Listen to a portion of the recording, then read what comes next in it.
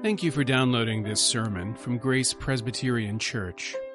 Grace is a church where people seeking more grace, more depth, and more community can start finding their way and sharing their gifts with the world. You can follow us online at graceforsiouxfalls.org. We have just read from Zechariah, but if you'll indulge me, I'd like you to turn for a moment to the book of Hebrews, to Hebrews chapter 1, and look at the opening words of that epistle. Hebrews chapter 1, we read these words, "Long ago, at many times and in many ways, God spoke to our fathers by the prophets, but in these last days, he has spoken to us by his Son." When we read Hebrews, of course, we immediately make the transition and start thinking about Jesus. We think about the way the Son of God is the absolute revelation of God himself. But this morning, I want us to pause and focus on the beginning of that opening statement. At many times and in many ways, God spoke to our fathers by the prophets. Because as we look at Zechariah, that's what we're seeing. We're seeing God speak through the prophets. And in Zechariah's case especially, we're seeing the many ways in which God spoke illustrated.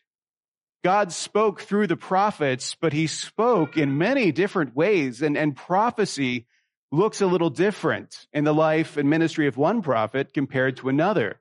And in Zechariah's case, in the case of one phase of his ministry compared to another. But we've seen this already. We're in Zechariah chapter 6, so we're not quite halfway through the book, but we've already seen a pretty dramatic shift in the way that prophecy comes through Zechariah. At the very beginning of the book in chapter 1, when we saw his first oracle, remember, Zechariah begins to prophesy during the ministry of Haggai, that 4-month period, and Zechariah's first prophecy reads like it could have been Haggai's. It has a very similar character and form. The content is basically the same kind of thing that Haggai was saying to the people, and it sounds a little bit like a sermon, kind of an inspiration, but also a challenge to the people. But then everything changes. And we've been looking at the night visions, and that's a whole different way that God reveals himself through dreams, through visions, through these surreal and fantastic symbols. Right? That's very different and requires a different way of interpretation in order to understand what it is that God is speaking about. Well, now, as you've just seen in our text, Zechariah continues to receive a prophetic mission. God continues to push him forward and tell him to do things and say things. But again, this is totally different. And I hope you can appreciate the difference between what's happening here and what was happening in the night visions. So the night visions, remember, this is all taking place in the course of one evening and a series of dreamlike, surreal images. But suddenly, Zechariah gets marching orders. Now he's told to do something in the real world, not just to see something and then relate what he sees, but to actually take action, to actually do something. That's another way that God works through prophets. It's not unusual, though. This is a recognized form of prophecy. God often worked through prophets by having them basically act out the message that he wanted to send. The most famous example, of course, would be the prophet Hosea, whose entire life is turned upside down because God wants to create an object lesson of Israel's unfaithfulness to him. And so the prophet has to live a certain way and do certain things in order to send that message. Now, that's what Zechariah is called to do here. He's given an order. He needs to take silver and gold from a group of returned exiles. He needs to fashion that treasure into a crown, and then he's to place that crown on the head of Joshua the high priest. Now, in the night visions, we encountered Joshua the high priest in the central vision where we saw the high priest cleansed by the angel of Yahweh, his iniquity taken away. But now, in the real world, the high priest Joshua will be crowned. There will be a coronation that takes place following on these night visions, and it kind of sums up the message of them. It's not an accident, I think, that the central vision features Joshua, and then this first action in the real world also centers on Joshua as well. Typically, this kind of prophetic assignment comes in two parts. There's like an act, and then there's a word. God will command the prophet to do something, and then he will command him to say something. I want you to do something, God says, and then I want you to say something that explains, at least in part, what you just did. And so we see that echoed here as well. There's the command to do the coronation, and then there's a word that will be spoken to Joshua, and that will provide the explanation for what's happening. So verses 9 through 11 is the coronation, and then 12 and 13 provide the explanation. And it's a good thing that an explanation is provided, because the coronation raises some questions and would have raised some serious questions for the men who were asked to perform it. And those questions really do need to be addressed. So let's think about the questions raised by the coronation before we look at the explanation. What questions would have been raised by this act that God insists be done? So here's the first question, and this is really practical. Won't we get in trouble for doing this? God tells Zechariah, make a crown. Like, do this in public. Take the treasure from these named public individuals, make it into a crown, and then have a public coronation ceremony. And people have to be wondering, is this really a good idea? Won't we get in trouble for doing this? Won't the Persians be upset if we do this? Won't they object? Because the land that the people have returned to remains under Persian control. It's part of the Persian Empire. The leaders of the people, Zerubbabel and Joshua, are the governor and the high priest. There's not a king who rules over them. They already have a king, and he is the king of Persia, who gave his permission so that the people could come and occupy the land. Their opponents, the ones who don't want them to rebuild the temple, the accusation they're constantly sending back to the capital is that these people aren't really loyal.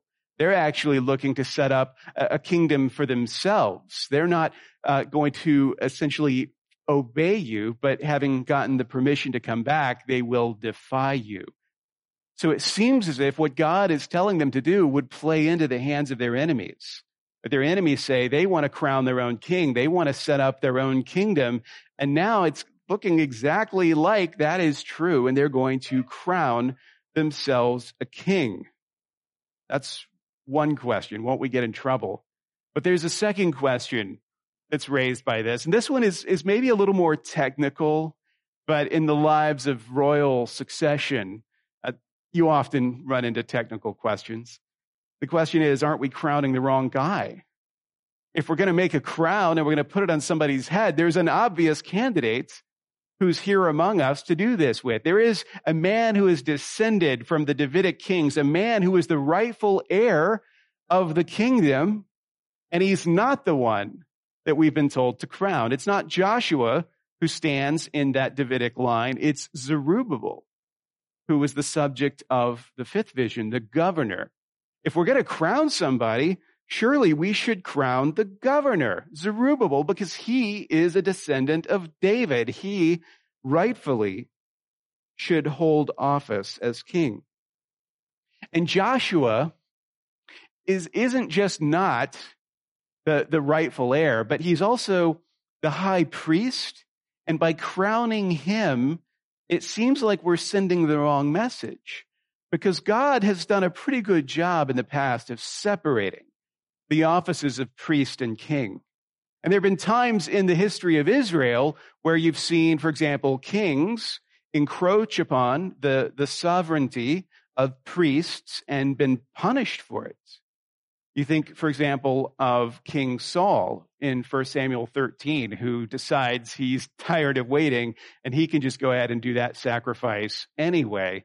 And that's bad. That's something he's punished for and censured for. He's a bad king because he doesn't respect the boundary between royal authority and priestly authority. So God in the Old Testament has established something a little bit like what we might call separation of church and state. Kings aren't meant to do priestly things and vice versa. And when that happens, when there is that crossover, when God authorizes it, it's significant that he does something like that. So it seems as if Zerubbabel, not Joshua, should be crowned, assuming we're going to crown anyone and bring all the trouble that comes along with that. And we should really keep kings and priests separate, because for the health of our kingdom, it's always good to have somebody who can speak truth to power. You get the idea.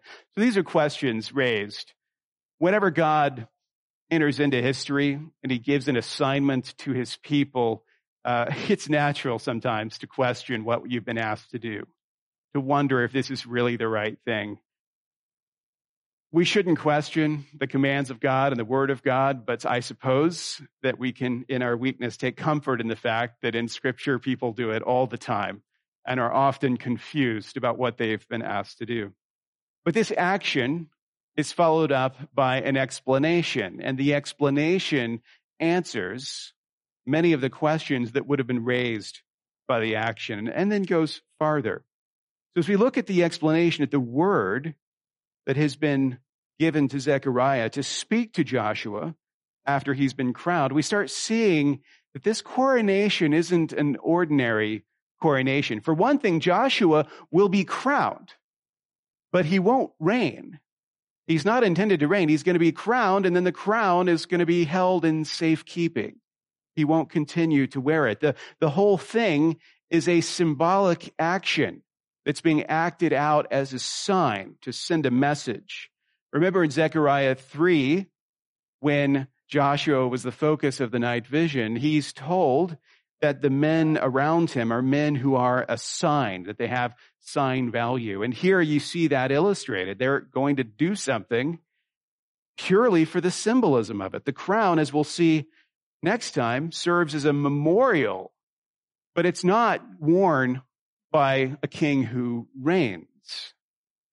So the act that is being acted out is a message, and it is a message specifically to the returned exiles whose treasure is taken in order to fashion the crown. They're being taught a lesson. They're being shown a tangible picture of a future reality, very similar to what God has given us in the sacraments, where we have a tangible sign that points us to a future that if we didn't have something we could see, something we could hold on to, we might begin to doubt the reality of that coming promise. They're going to get the same thing in the form of this crown.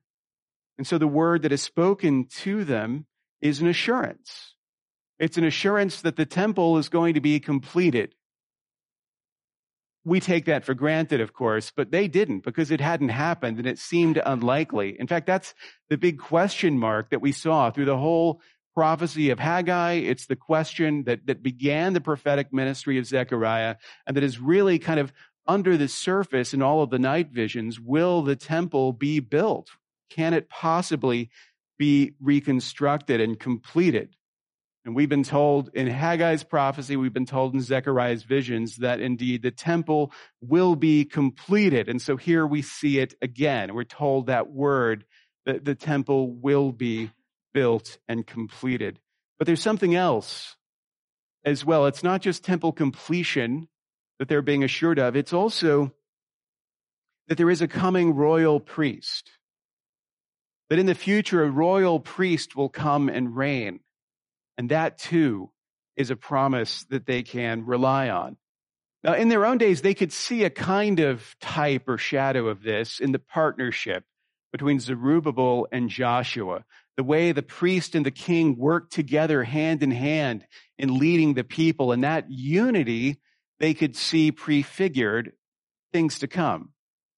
But there was going to be a royal priest who combined those two offices, who was both a king and a priest in one person.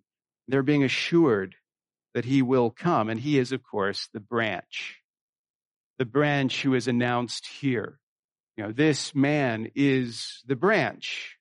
Now, the branch is not new to us. We've been introduced to him before in Zechariah's ministry. And indeed, this idea of a branch who is coming isn't even new to the post-exile prophets. Already, Isaiah and Jeremiah had spoken of this branch from the stump of Jesse, who was going to flower, who was going to, as our text says, branch out, that this branch was coming. But here we do learn some things about the branch, like what to expect from him, how to recognize who he will be. In chapter 3, verse 8, the Lord refers to the branch as my servant, the branch. And in that phrase seems to anticipate this combination of king and priest, because the servant, the suffering servant, has a priestly function, whereas the branch has a messianic function, which is kingly. And the branch does kingly things, acts that are reserved for kings, for example, building the temple to the Lord. That's something the king was entrusted in. And now we see that just as the high priest was cleansed in the fourth vision, the iniquity of the land removed in a single day, now the branch will build the temple of the Lord. This word says he will bear royal honor. He will rule on the throne. So priestly duties and kingly duties combined in one person, in the branch. And even that title, the branch, is interesting. So in Hebrew, branch is samak, and it comes from the word yitzmak, which is to sprout. So to sprout, or as it's translated here, to branch out, suggests an organic metaphor about the Messiah who is to come. He branches out, he grows, in other words. It's not surprising that the Lord, who declares himself the vine, would have a metaphor of growth as the symbol for people who have seen so much loss, to be led by a Lord whose very name suggests new growth. Branching out is inspiring. So we see in the branch the offices of priest and king coming together. There will be one priest king, the messianic branch. The coming Davidic king will be our high priest. King and priest in one person. In other words, Jesus. Jesus. So that once again, as Justin Martyr said last week or 2 weeks ago, we see the prophecies being made and then the prophecies being fulfilled in Christ. If we want to know who the branch is, if we want to recognize the Messiah, we have to look to one whose duties combine priestly duties of sacrifice, atonement, and kingly duties of temple building, for example, of vanquishing the people's enemies, for example. And in the person of Jesus, in the work of Jesus, we see both. And this is an object lesson to the returned exiles. This crowning, this coronation, witnessing this event is meant to teach them something important. Because the prophecy isn't for Zechariah's sake. Right? God comes to Zechariah, but this is a little bit different from the night visions where Zechariah is full of questions. There seems to be a journey of understanding that he's taking. Here, the message isn't for the prophet. The message is for the exiles. The message is for those who witness this crowning and this word spoken to Joshua. Because the exiles, too, are being told by God to act. Just as the prophet has been called to action, the exiles have been called to action. Well, what is the action that they've been called to? What is the thing that they've been told to do? Well, what they've been told to do is to crown him. The prophet comes to them, he takes their silver and their gold, and he fashions it into a crown, And that crown is placed on the head of the priest so that those whose treasure was taken and fashioned into a crown can witness that event. They're not passive participants. They've made the crown.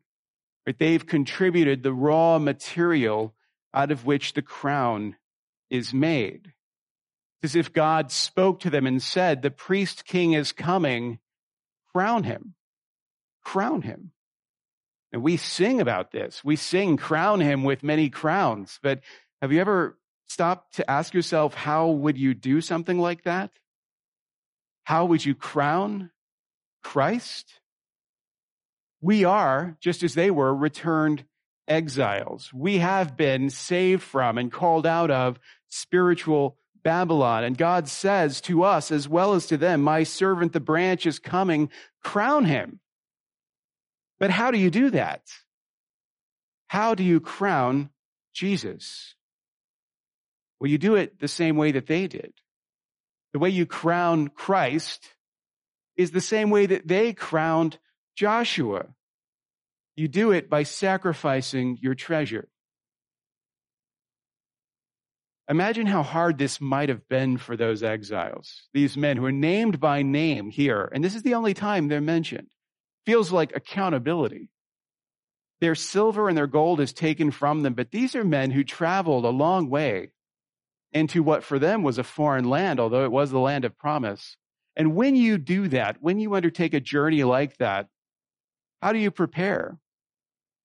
Well, you sell everything you have. You turn it into portable wealth, silver and gold, because what you can carry with you is all you have to establish yourself in your new home. It's all you have to maintain yourself and your family and your position, your reputation. All of that can be boiled down to the portable wealth that you can bring with you. And so you arrive in Jerusalem from Babylon. You have your silver and your gold with you. And then the prophet comes and says, yeah, I'm going to need some silver and gold because we're going to make a symbol to teach you a lesson. How would you respond to an ask like that?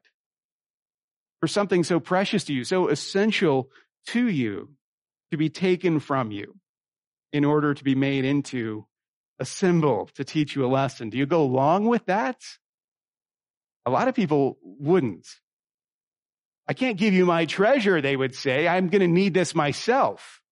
Like I've got a lot ahead of me. Unexpected needs may arise. I need this stuff. I can't part with it. There are some people who maybe would be generous in a better cause, but certainly would be unwilling to sacrifice something so important for symbolism, for an object lesson. Like, I'm not going to give you my treasure just to waste it on a symbol. When God says to us, crown him, we have the same kinds of objections. How can you sacrifice what you have to glorify God if you might need it yourself? It's easy to give out of a position of abundance, but how do you really know what abundance is if you can't anticipate the needs of tomorrow? And does it make sense to sacrifice what you have for a cause like this? Does it make sense to sacrifice what you value on symbolism, on the glory of God, who I would imagine is fully capable of glorifying himself without any sacrifice on your part? Surely there are better uses for these things. We could give it to the poor, for example, as Judas suggested. Although, of course, Judas had no intention of following through on that idea. But listen, because you need to hear this. The way to crown Jesus is to sacrifice what you value in order to glorify him. Instead of looking at your silver and your gold and thinking this will solve my problems, you have to look at silver and gold and think, this would make a nice crown. These things that have been entrusted to me might work nicely in the service of my King. Imagine what would happen in our lives, in our church, in our community. If we looked at everything that God gave us as raw material for the fashioning of crowns, raw material for crown making, if everything he gave us, in whatever form it takes, was something that we could refashion into a crown and crown him, if everything we held we looked at and said, how could this glorify him? If everything in our possession we examined and said, how can that be made to praise him? What might change if we began to regard things in that light? I know it's easier to think that way when the needs are practical. It's easier when the needs seem more concrete to us. But the sacrifice that we've been called to is not a sacrifice for practical benefits. It's for spiritual ones. Everyone is willing to sacrifice if they're promised something material in return, a good return on investment or some practical benefit. If the exiles had been solicited for the temple fund and assured that we're going to put a really nice roof on the temple so that when you guys are seated in your place of honor, you won't have to worry about the heat of the sun or something like that, I'm sure it wouldn't have taken much virtue to go along with a sacrifice of that nature. There might even be a nice plaque put up to commemorate that generosity. But literally, they were called upon to give something up, to create a crown that would never be worn by a king who would ever reign, whose function would be purely symbolic. It would exist only to point to a future reality, only as a symbol to glorify the branch who was to come. In order to make a sacrifice like that and feel good about it, those exiles had to be people who believed that the value of the signs might outweigh the practical realities. And what if the signs of Christ to come are infinitely more precious than a roof over your head or a plaque with your name on it?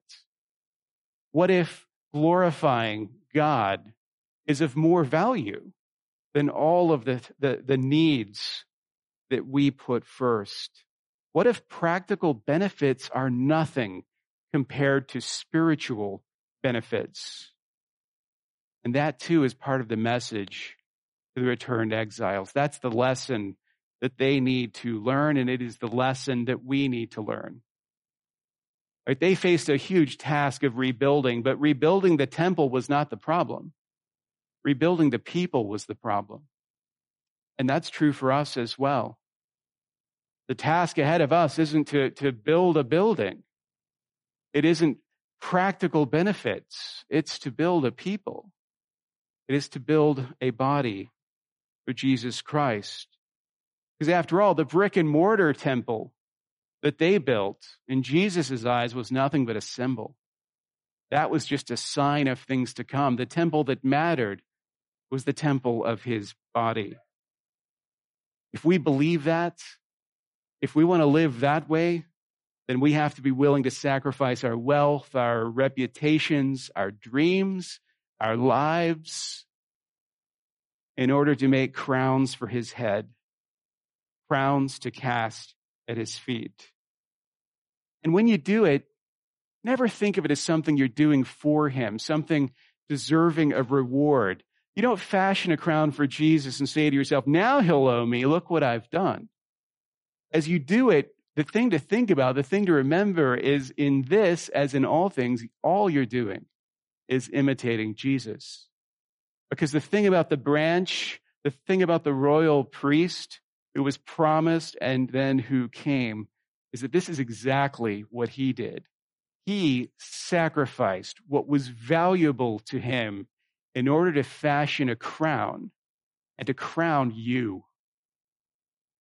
He sacrificed everything that mattered, that he could have clung to but did not cling to. He gave it away and sacrificed it in order to fashion a crown for a great coronation in which he crowns you.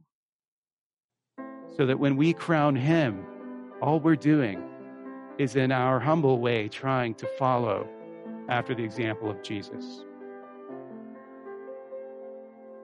Thank you for listening. You can find more sermons from Grace and information about joining us for worship by visiting our website at graceforsiouxfalls.org.